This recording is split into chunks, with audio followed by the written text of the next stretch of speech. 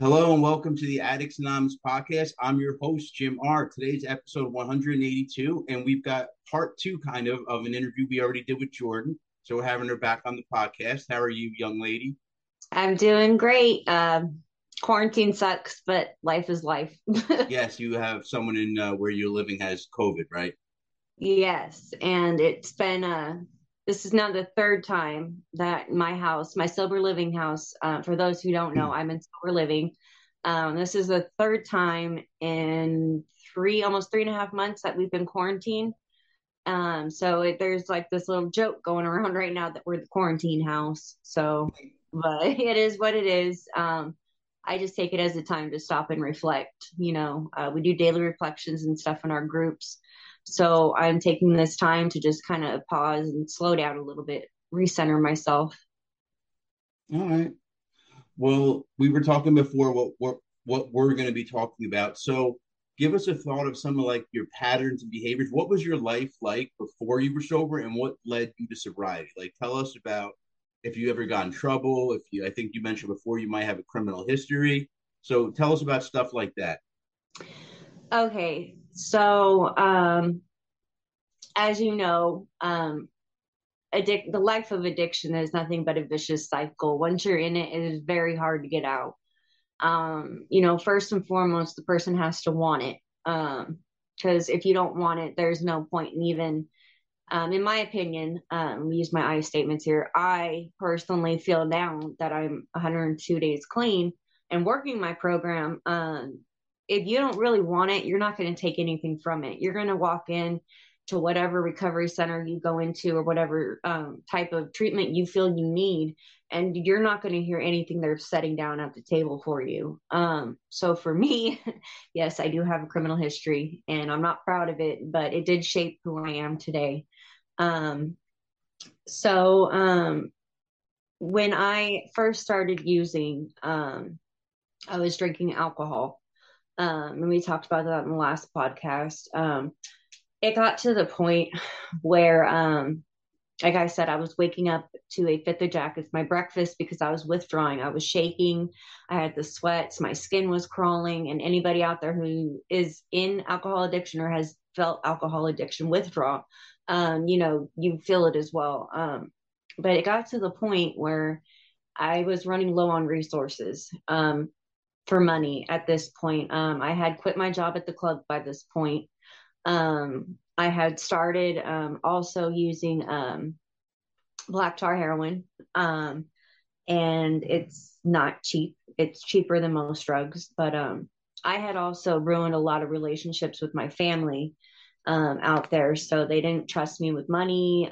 Some of them didn't even trust me in the house because it came to a point where I was sneaking into liquor cabinets while I was there. And I noticed at family events also that they were kind of like not trying to bring out the alcohol as much because they knew if I was going to be there that I was going to drink and I was going to end up intoxicated. Now, if it went good or bad, that depends on the scenario that was around me. Were they trying to protect you, or were they worried about being embarrassed by something you did? No, they were trying to protect me. Um, So that's a good thing. yeah. So, like for example, there was one point at one point I was at my extended cousin's house, and my son Calvin was outside with his other cousin, and they have a pool. Now it's gated, it's locked, but they had just taken the chicken wire down from at the bottom. And I'm looking out the window and I'm like, I'm already weary about him being outside without me. And I'm looking, and he is on the other side of the pool, and kind of doing like a little tug of war thing going on. And his hand slipped out of her hand and he fell into the pool. Oh no. And yeah, and I don't think I've ever ran and jumped over a fence so quick in my life. And I jumped in the pool after him. I got out. He was fine. I was more shaken up than he was. And my aunt, um, although she knew that I had a problem, I was kind of starting in with my other drugs and addiction.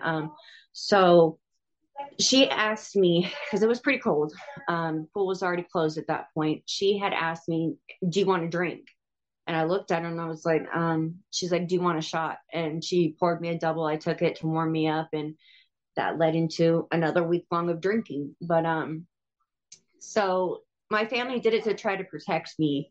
But at the same time, I burned those own bridges myself. Um, I started stealing money. Like, you could not leave your wallet out around me. Um, if there was, I mean, I wasn't to the point where I was taking credit cards or anything, but if there was cash, I was taking it. If you left change in your car, I was taking it. Um, and if you were in my inner circle of friends, or in a relationship with me at the time and didn't want me driving, don't leave your car keys around me.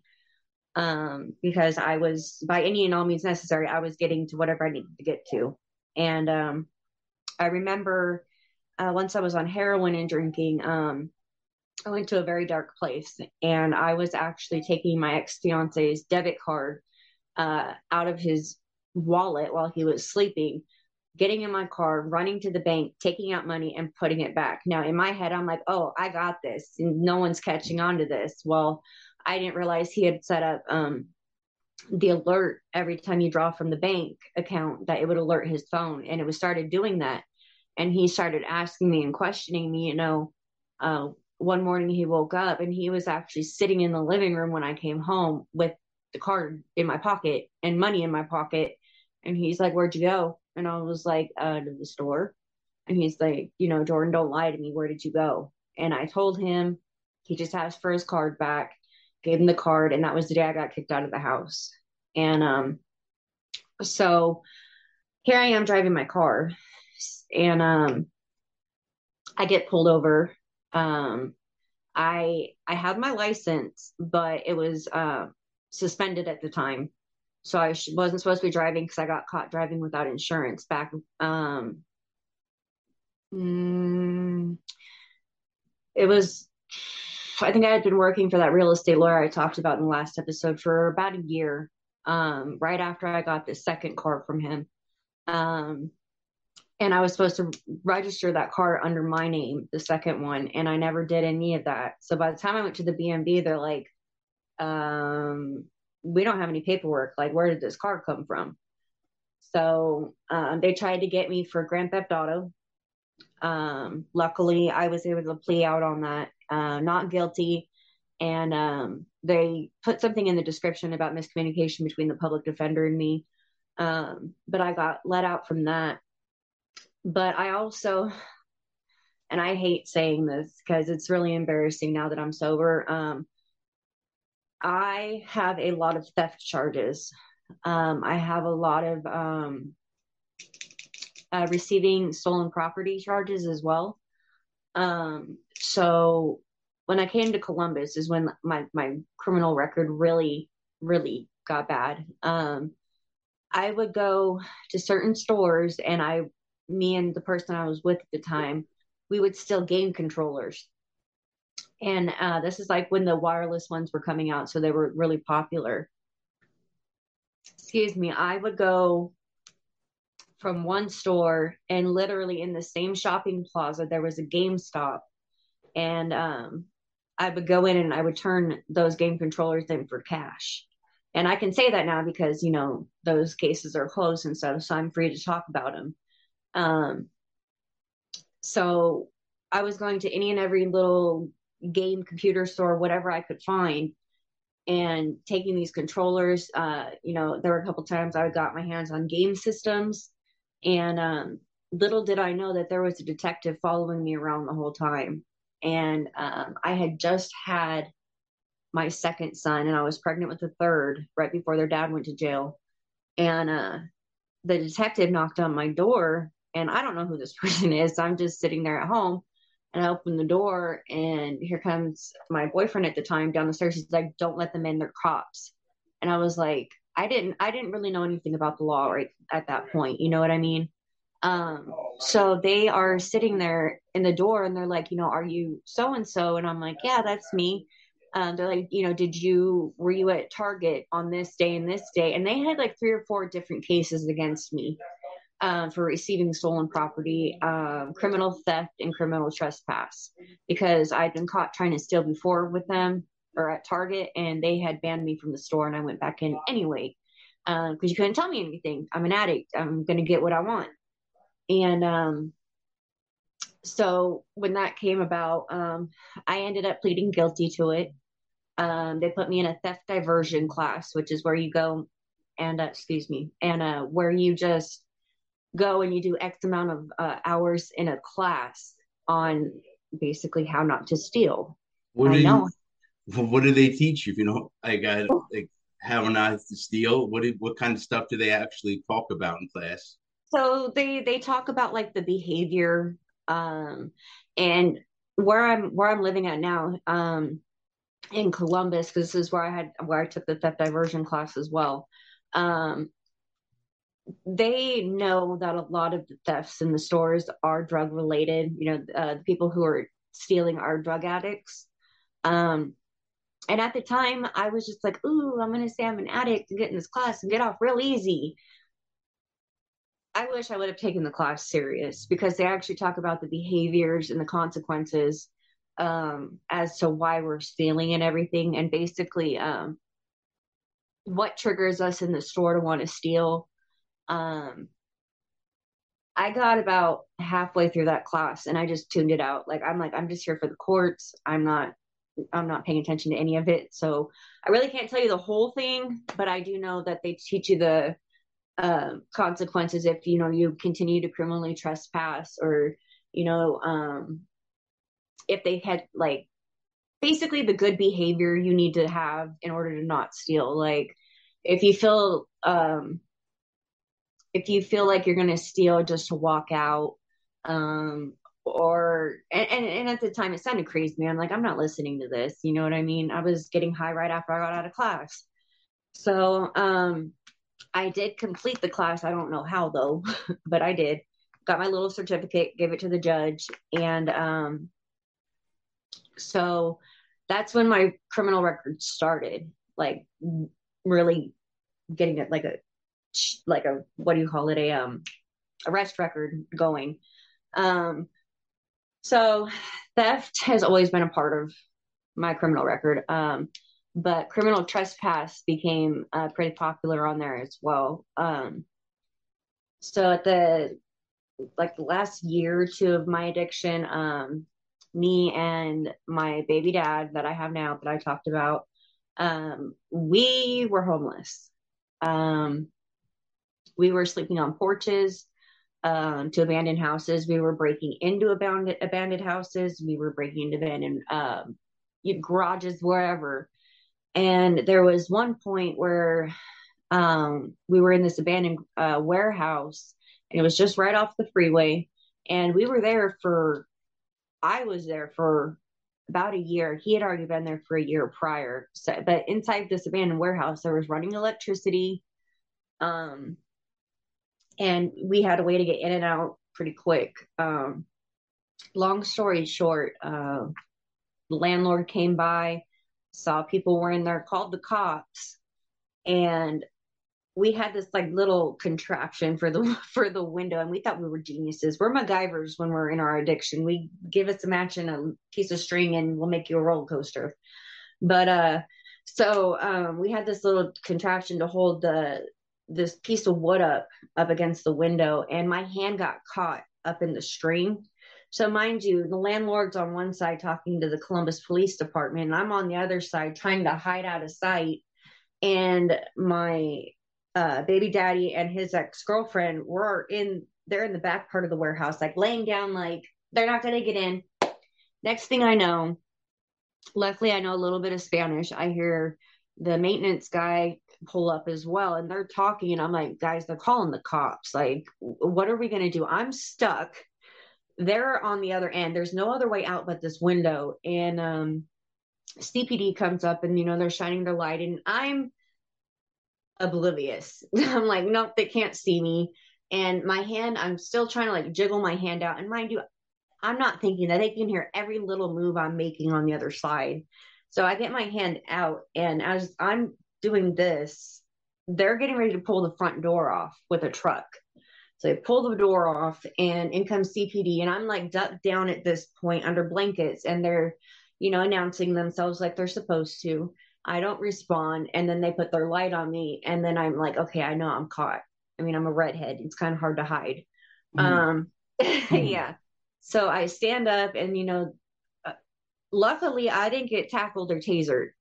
Um, because at that point I didn't realize it, but I was posing an imminent threat to the police because they didn't know if I had a weapon or anything.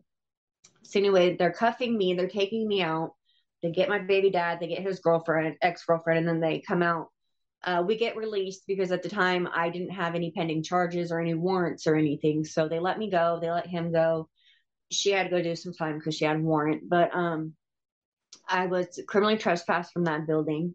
Um, and just a whole long spree of 2 years worth of theft charges started popping up. I was at one point banned from Walmart. Um, I would go in and get whatever I needed and go and sell it to whoever. There are certain department stores that I'm trying to work with to show them that I'm working on my sobriety and that the actions I did against my community, I'm still having to pay for. Um, they say, we're great, we're glad you're in recovery, but that doesn't solidify any of the damage that you caused to, the business. So there are still some stores that I'm not comfortable going in yet. Um, I don't get triggered or anything by them, but I still hold a little bit of that shame and guilt inside as an addict. Like, man, I really fucked up with this company. Um, and then also, I was also getting high while I was on these little theft sprees, so to speak. So a lot of the time I got caught, I usually had a needle on me because I spoke on it before. I'm an IV drug user. So a lot of the time they would find needles because where I'm from, they have the harm reduction program. And you can go and turn in your old needles for clean ones safely and all that and get, all the little whatevers you need for it. But there was actually a point where they tried to hit me with a drug possession charge because one of the needles I had was actually loaded. Um, they caught me in the middle of my little spree one day, and I was actually on the way to go and get high before I went into the store. It was like a ritual for me: get high, go steal, go sell it, and then go get high again. Um, and so luckily, once after all these charges piled up, I've got warrants going in and out. And I mean, I'm in and out of jail constantly. And it actually became embarrassing for me to go back to jail so many times that you start recognizing the guards. And they start recognizing you and can pronounce your last name finally.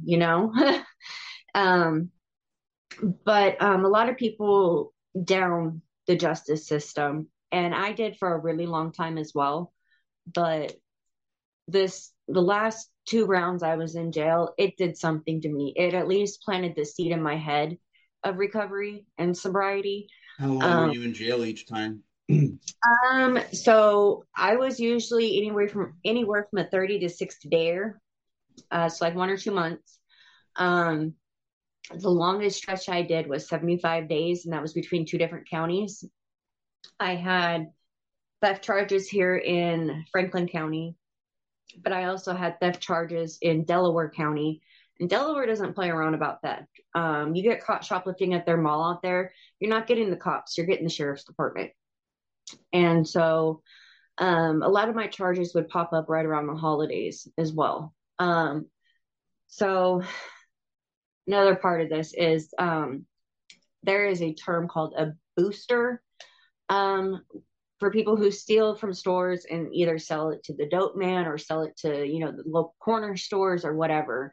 Um, and we were doing that as well. And it's stupid stuff like candy and pop and, just these little things. Unless you know the store owner, then they're asking for like, Jordans, Nike outfits. And it got to that point to where I was walking into shoe stores and walking out with, Jordans, and I go into the Nike store and I was walking out with all these Nike outfits. How I got away with it half the time, I don't know. A lot of the time it was I go to the dressing room and I put all these clothes on and then throw my baggy shirt on over it and I'd walk out. Um, it got to the point where even if a sensor went off as I was walking out, I just kept walking. And that's how I got caught a lot of the time too. Just being arrogant about it, you I was know. about to say it's amazing the confidence us addicts have sometimes just doing the wrong Some of the shit. dumbest stuff. Yeah. So, so I had the drug abuse instrument charges on me. I had criminal trespassing, excuse me, um, theft, petty theft. I had a couple of drug possession charges they were trying to put on me. Um, and then once I got into the streets like real hard, um, and me and my baby dad at the time weren't talking anymore. Like I was on my own at this point. And I mean, I could go and steal and boost and whatever, but I'm an addict. I want quick money. Like I want it now. So that's when I started prostituting. Excuse me. That's when I started prostituting. And lo and behold, I mean, I got away with it for about a year and a half. Um, I've said it so many times because I have unfortunately interviewed a lot of people who turned to prostitution. That must be so fucking scary. it is. Like I And, you know, can't imagine because you're in yeah, a vulnerable position. Nine times out of ten, a man is bigger than you and stronger, and you're doing something illegal. So it's not like you can call the cops if he assaults you. I mean, exactly. you So can, but you'll get in trouble also. you can get in trouble for it. So I know that here in Franklin County, and I don't know about other counties, if you are prostituting and you get yourself into a situation where you feel threatened or you feel like you're about to be raped or whatever, they actually encourage the females on the block to call them because they will help. Okay, Um, that's great. Yeah, I actually remember one of the girls that I knew very well, actually. I was coming out of a friend's house and we were getting ready to go walk the block and make some money. And I hear this girl screaming like at the top of her lungs. And I'm like, where is that coming from? And I knew all the females out there fairly well. So I was freaking out that it was somebody I knew. And my friend is in the car and this guy is like attacking her and she's kicking and screaming and she had taken money back from him that he had obviously paid for services and she was trying to dip out with his money, but we ended up calling the cops. Well, not us, but the bar around the area we were in called, and the cops wanted her to stay, but she was so scared, more so about getting in trouble than her own safety. And that baffled me because the cops were like, look, tell her she's not in trouble. We just need a description of this guy because the females out here where I'm at, I'm sure it happens all over the country and all over the world, were coming up missing. And their bodies were being found on the railroad track where people used to go up and get high at. So I mean, it's really scary to A think lot of about it. these killers think that no one's going to miss a prostitute. Exactly. They're like, oh, well, this is just a prostitute. Nobody's going to go looking for him. Well, the thing is, people were looking for these people. Um, and for about, I think it was like 2 or 3 summers in a row, we had girls coming up missing, and body after body after body was being found up on the railroad tracks here in Franklin County. Now And that must have been terrifying also. it I could was. I mean, you would think it would be enough to scare someone straight, you know what I mean? But it didn't. A lot of us girls on the block, we partnered up. We never went anywhere alone for a very long time. We carried pepper spray and knives on us. But that still, it doesn't, it doesn't prepare you for what could actually happen. Um, I was in a situation at one point where I had to actually physically use my pepper spray on someone and pull my knife out and be like, look, if you don't let me go, this is going to get serious. And what luckily, happened? What happened that you had to pull your knife and spray him? the guy was trying to force himself on me.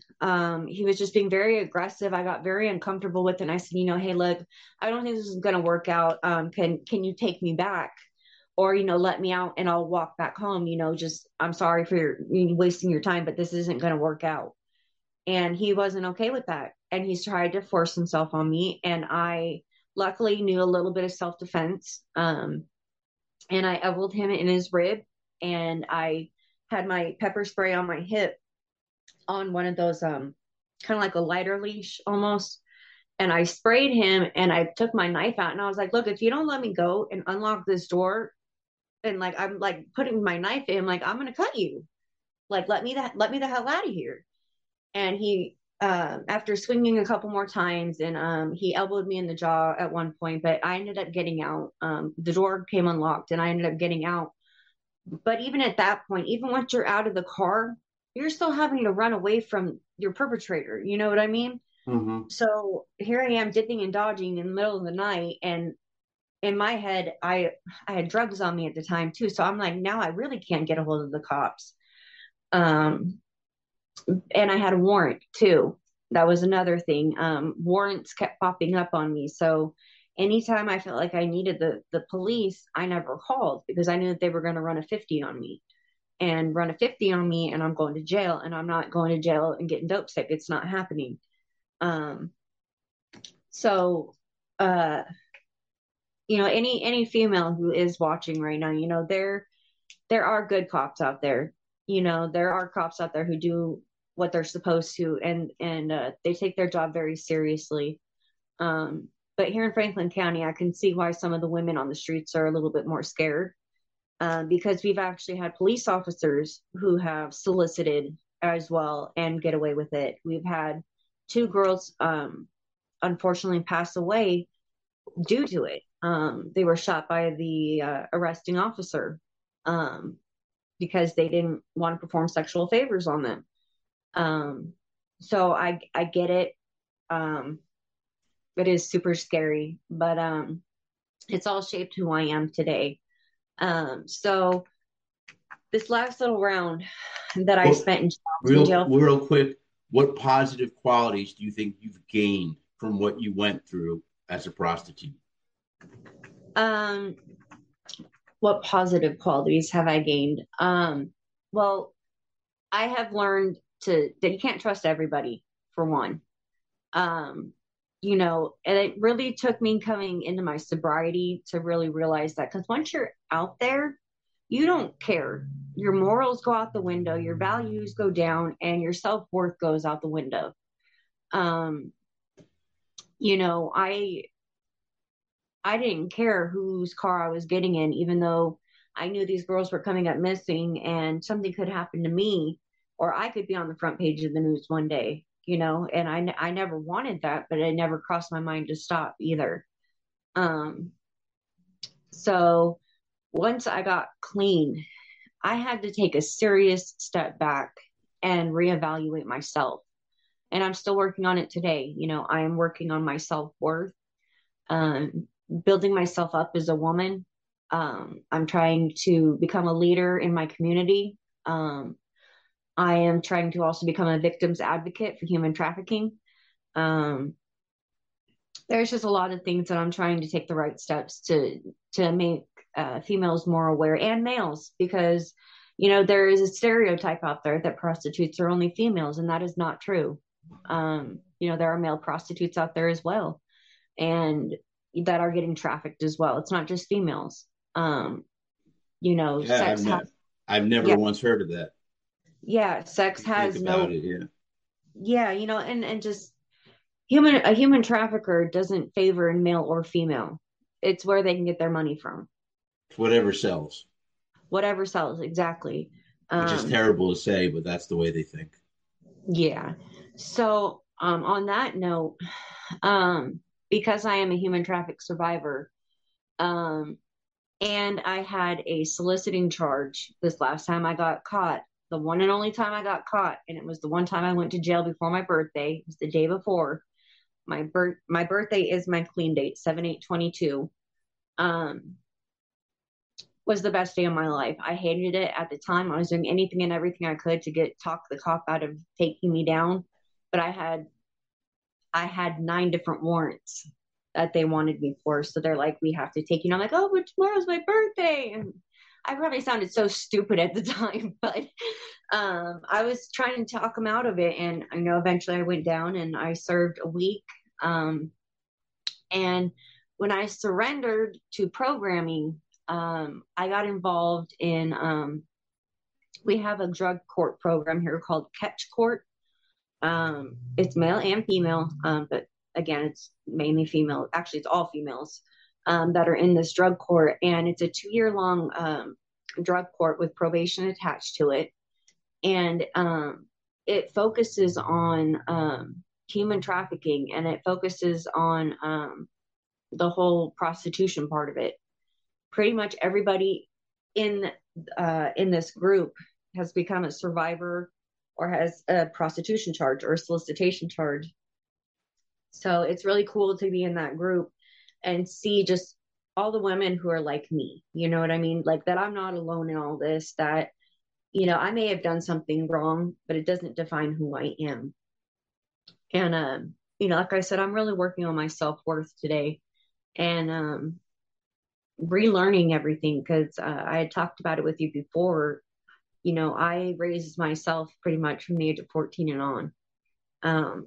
So I'm really having to look really deep and relearn everything, about myself, things I didn't even know. Like I thought my favorite color was blue and it's not. My favorite color is pink. Because somebody always told me how to dress, where to go, what to say, and who to be around. So it's been a really big change for me. But coming to treatment was the best thing I ever did. And it does take somebody saying, I want this, I need this, I can do this. It can't be, you can't want it more for somebody than they want it for themselves. You know what I mean? Yeah, every So person has to do it for themselves. That's absolutely 100% real. yeah. And so when I surrendered to program, well, I could say it's surrender, like it's this horrible thing. But once I finally gave into programming and everything, and I got sworn into catch court because the judge actually swears you into drug court, and there are rules I have to abide by, or I can get in trouble. I had 6 out of my 9 charges dropped, which was huge for me. So 3 of them stuck. One is the solicitation charge because that qualifies me for catch court.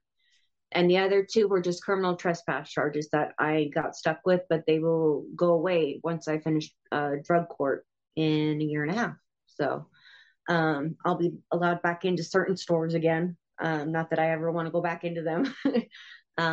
But it's really amazing what programming and working steps or getting a sponsor, however that person works their recovery is beautiful.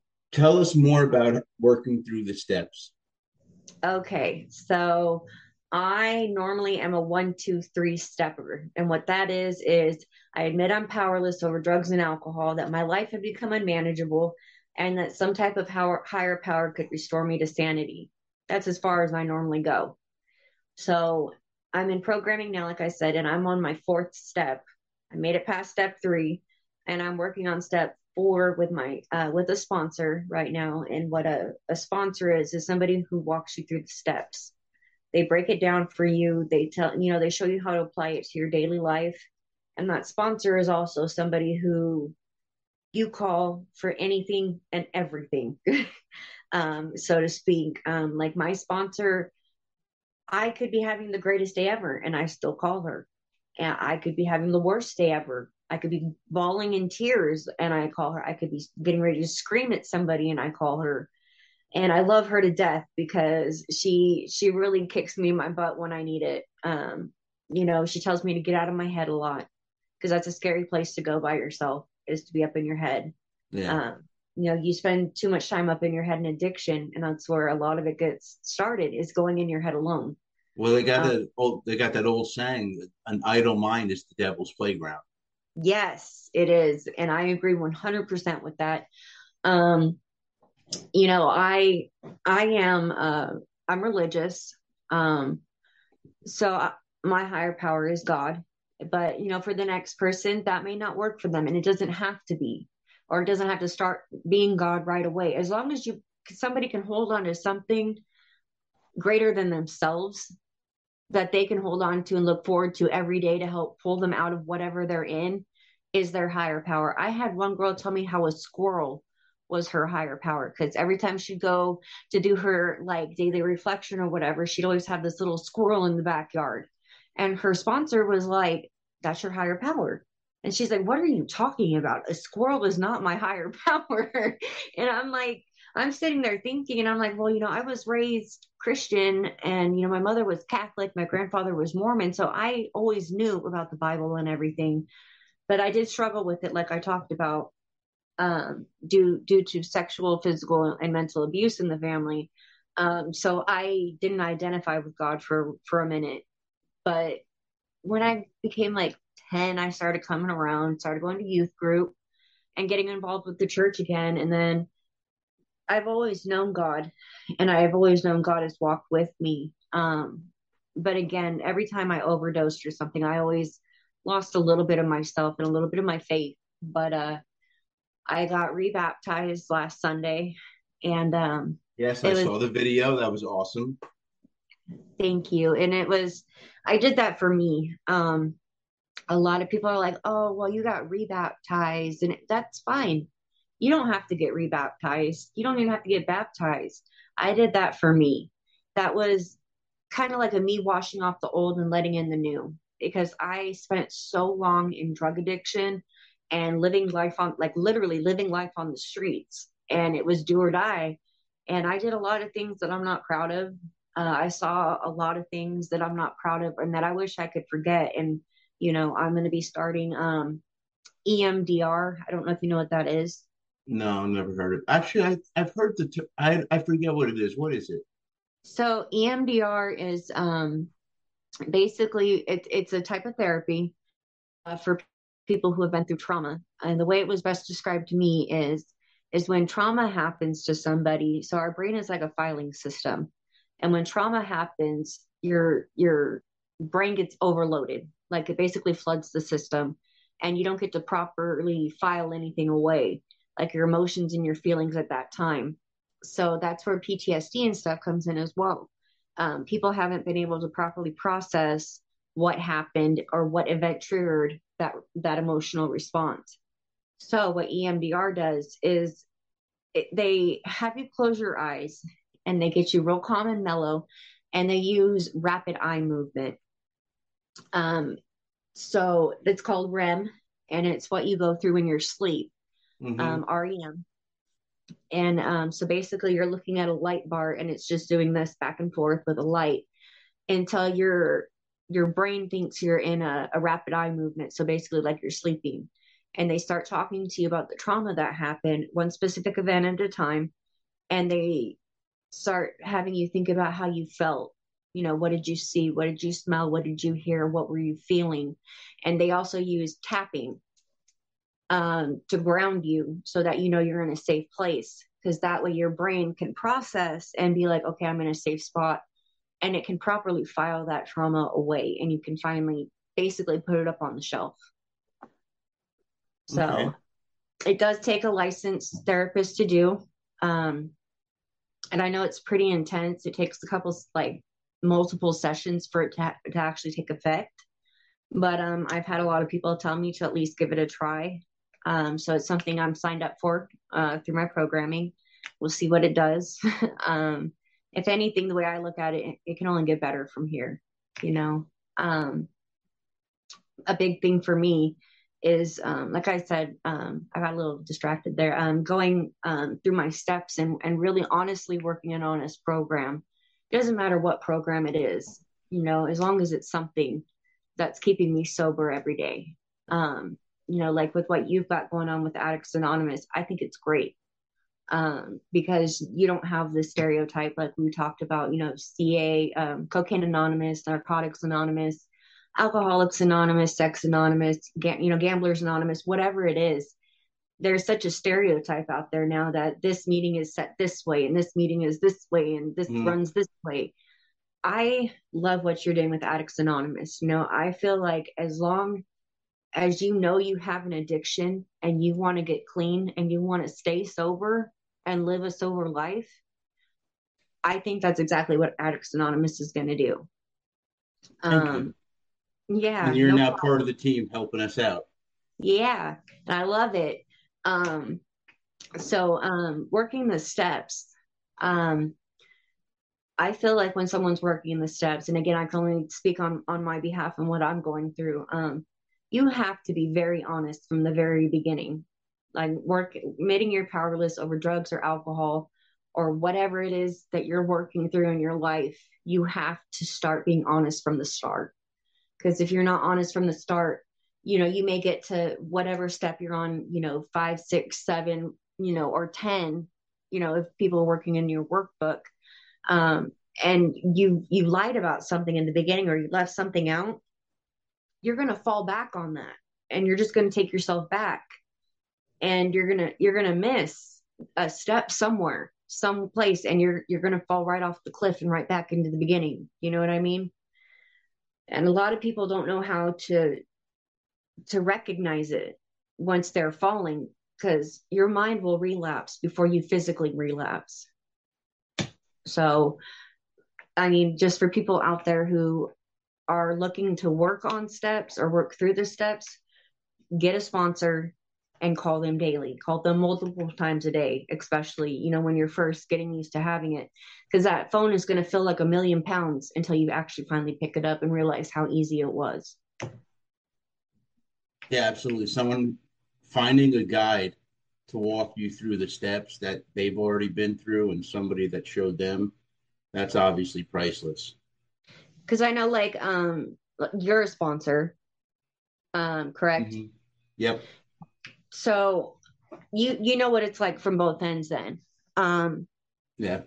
yeah, for me, um, you know, I would say, like I said, about the first 30 days that I was in treatment, I thought I could just skate right by and not have to dig deep and get into my trauma or get into my old behaviors. And I'm like, that's the old me. Why are we focusing on it? It's done for a reason, because it's not like I just one day picked up and said, hey, I'm going to be an addict. You know what I mean? Yeah. There is a family history that comes with it. And I try not to let that kind of stigma get to me, though. Um, Granted that my mom and my brother are addicts as well. Um, it has a lot to do with how a person is brought up and the environment that they're in and what was around them when these things were happening. And it takes a long time. It takes a lot of effort and a lot of practice in applying those steps to actually get through what you need to get through to become successful in recovery. You know, I do like how AA puts in there that you know, we never graduate from this program, any program, or even Addicts Anonymous. It's not something you graduate with a certificate or a diploma. It's something you will work at for the rest of your life. Yep. And there for me, so when I go to the West Side here in Columbus, it used to trigger me to get onto Sullivan Avenue because that was what was considered the block or the prostitution street, whatever you want to call it. I used to hate going out there because I was like, oh my God, like I'm back on this street again. Like, what if somebody sees me? It's not that like I was afraid anybody would see me, but I was more ashamed. You know what I mean? Because I don't live that life anymore. Um, but just like when I go down those streets, it's painful because I look and I see those girls that I used to run around with, and I used to think I was hot shit. I was like, ooh, here I am, and now I look at these girls, and especially with it getting cold and wintertime's coming up, I'm like, this, it scares me because I remember how cold I was last winter. You know what I mean? Um, I remember not knowing where I was going, where I was going to eat, where I was going to get my next meal from. And I remember it being like, I think it was like negative something. It was snowing. The wind chill made it like drop to the negatives. And I remember just shivering so bad and just praying like, God help me. I can't do this anymore. I can't. I give up.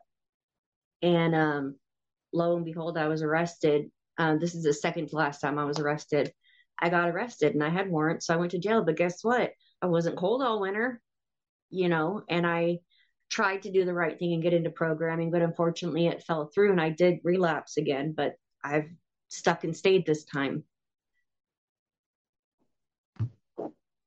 So what are you doing nowadays to keep yourself sober?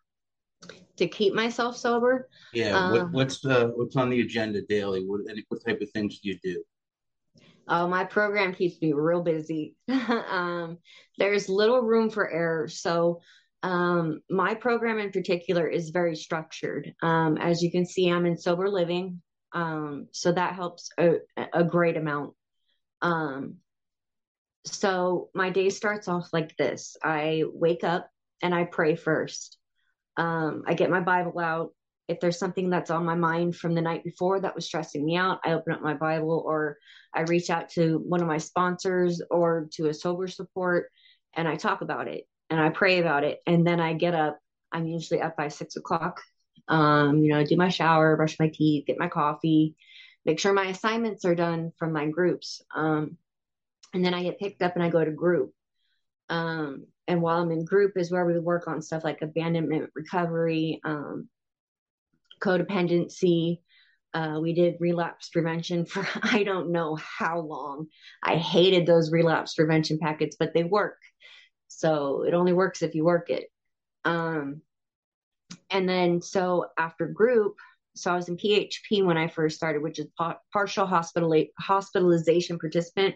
Um, so I basically go to group all day long when I'm in PHP, and I hated it because I would get out of group and I have no time to go home and eat, and I'd be going into a meeting, an AA meeting, because my programming is AA. It's a 12-step program. Um, so meetings. I cannot stress it enough. Um, Anytime I felt indifferent about something or I felt like taken off or I wasn't playing the tape all the way through, so to speak, I jump on a meeting, on an online meeting. Um, we do go to in-person meetings, which is where I found my sponsor. Um, but for me, when they're like, "Oh, well, just double up on your meetings," what? And I'm like, "Well, I can't just go out on my own." Because the programming I'm in, you have certain levels. And once you get to a certain level, then you can go out to your own meeting or an outside meeting outside from the program. Or you have to be with like what we call an elder, someone who has multiple years of sobriety under them and have them take you out or staff. And transportation's a big problem, but that's any program. Um, but for me also, they have us do daily reflections. So we read the daily reflection out of the AA book. And then we also have nightly reflections. So what we do for our night reflections, and we have to turn them in every morning, is we reflect on the entire day, what we thought, what we felt, why it made us feel the way we felt. And our counselors read them, and we have one-on-one sessions with our counselor. Each counselor is assigned, I think, up to 12 different people. Um, and we have treatment team meetings, to talk about progress and how we're doing, what we can work on, what needs adjusted and fine tuning, or if it's just hey, slow down a little bit, um, which is something I faced in my last treatment meeting. It was hey, you need to slow down because you're about to burn out. You don't know it, but we know it because we're the professionals here. And for like a week, I was like, you guys are crazy. You guys are just here to hurt me. And I was starting to fall back into my old thoughts. And I really had to stop and look inside myself, like, why did that bother me so much? And it bothered me because I've done it before. I went to get clean and I burnt myself out like that. And before I knew it, again, my mind relapsed before I physically relapsed and I didn't even know it. So, Yeah, I write about that. I forget if it's in the book or one of the articles, but we call it prelapse, where it's a mental yeah, relapse. There's a mental relapse and then there's physical relapse. this is true. And then also something that they talk about in my programming is the relapse. Gosh, I'm on the spot now. I can't think of it. It's basically breaking the chain of the thought of addiction.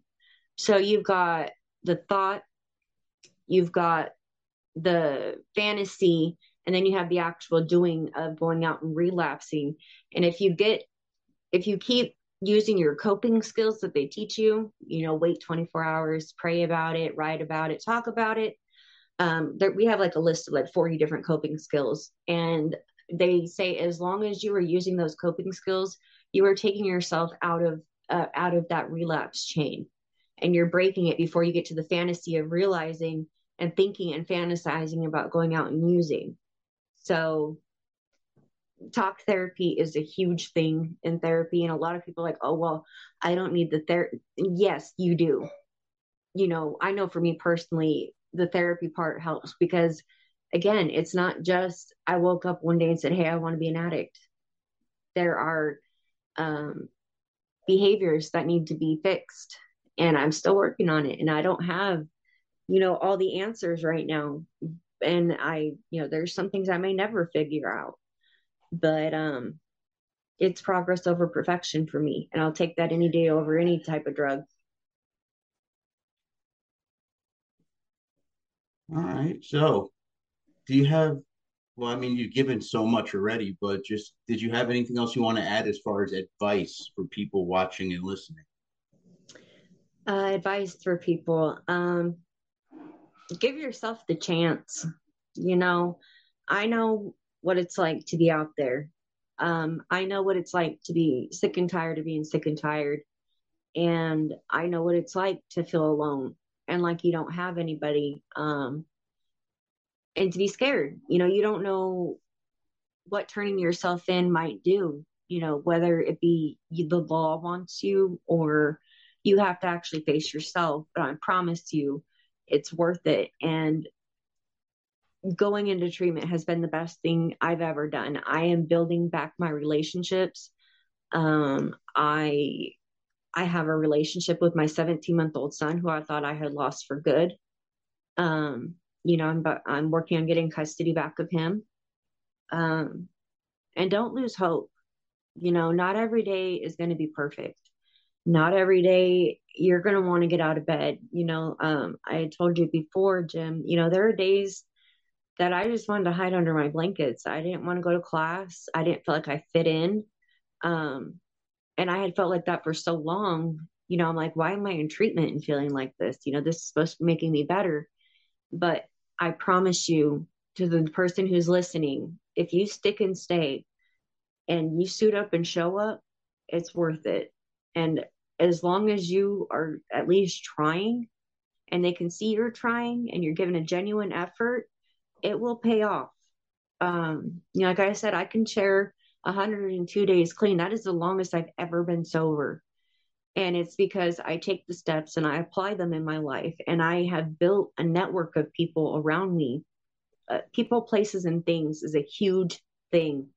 And for those of you who are like people, places, things, what does that mean? So someone told me once it's playgrounds, playmates, and playthings. You have to change it all. You have to take a look at the people who are around you, and it may suck and it may hurt. If you're in a relationship that's abusive or violent, or you're just flat out scared to leave, it takes a very brave and courage person to step out of that. And believe me, I know, but it does become worth it. Don't be scared, and just know that when you come into programming or whatever it is you're going to do to get yourself sober, give yourself some compassion and give yourself some time to breathe. Once you do come in, don't rush into it. Take it one day at a time, because I've adapted the saying, easy does it. um, because you've put yourself enough going through addiction, whatever addiction it is. You've already put yourself through enough, and you've basically put yourself at rock bottom. So don't continue to keep yourself there. Let yourself grow and give yourself time to do it. Work your program and be honest from the very start. Because if you're not honest from the start, when are you ever going to really actually get honest with yourself? This is true. So, did you have anything else you want to add? No, I think that's it.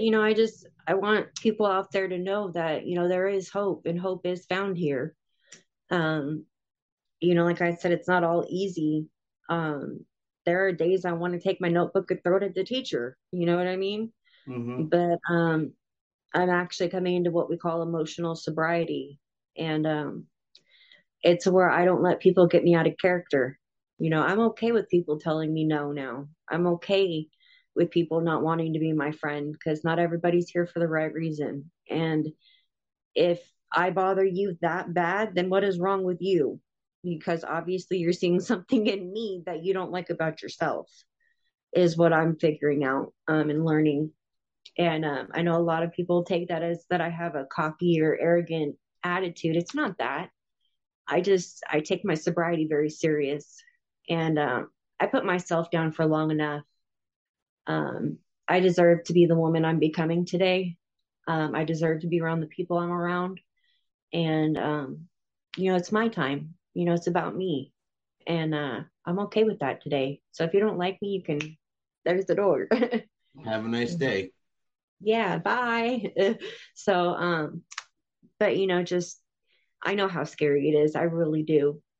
Um, I remember when I first got into sober living, I sat in my room for the first like 2 weeks. I didn't really talk to anybody. I knew two of the girls that were already here from jail, but I was scared and I cried like a little baby. Like I'm like, I feel all alone.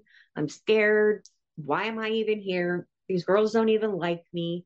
And those girls are now some of my best friends, you know. Um, Friendships are found in sobriety. So don't let people tell you that, you know, you came in alone, you're leaving alone. For some people, that may be true, but I have built some of the best friendships here. I have shared some of my deepest and darkest secrets with these people, and I'm honest with them. When I turn around and I screw up, I promptly admitted it. Why? Because I'm applying my steps. One of them is when you're wrong, promptly admit it. And if you're not doing that, then you're not living, you may be living sober, but you're living a dry, sober life, which means you're not actually being sober. You're still in old behaviors. So you have to be willing to fix those behaviors in order to fix yourself. And what better way than to be honest? All right, I like that. So, thank you so much for doing part two with us. I really have to thank you. It's been a great episode. How do you feel? You like it? You like everything you did today? You said I do. got out your message. Yeah, I feel like I did. Like I said, that last podcast, I just felt like something just a little bit was missing. Because I really wanted people to know that sobriety is possible. Yeah. That it's not all just about drugs and trap houses and dope people and the dope man and whatnot. There are behaviors behind it as well, and that those behaviors can be fixed, but you can't do it alone. You can't. I don't care who says that they can do it all by themselves. To truly get into recovery, you're going to need help, and it's okay to ask for help. That's what groups like Addicts Anonymous is for. People reach out for help, and we're there to help. And I hope, again, at least some type of inspiration to someone out there, that it's possible. All right. Awesome. Awesome. Awesome. Awesome. It's been a great episode. So, do me a favor and sit tight. And Okay. for everybody watching and listening, if you like what you saw and heard, go below and give us a like. Also, subscribe to see when we upload new videos. You can also check us out on all types of social media. We're on Twitter, Reddit, Facebook, Instagram, Tumblr, TikTok. You can also check out our website, which is www.addicts-anonymous.com. There you'll find plenty of resources as well as free literature. So that's all I have for today. I hope you enjoyed, and until next time.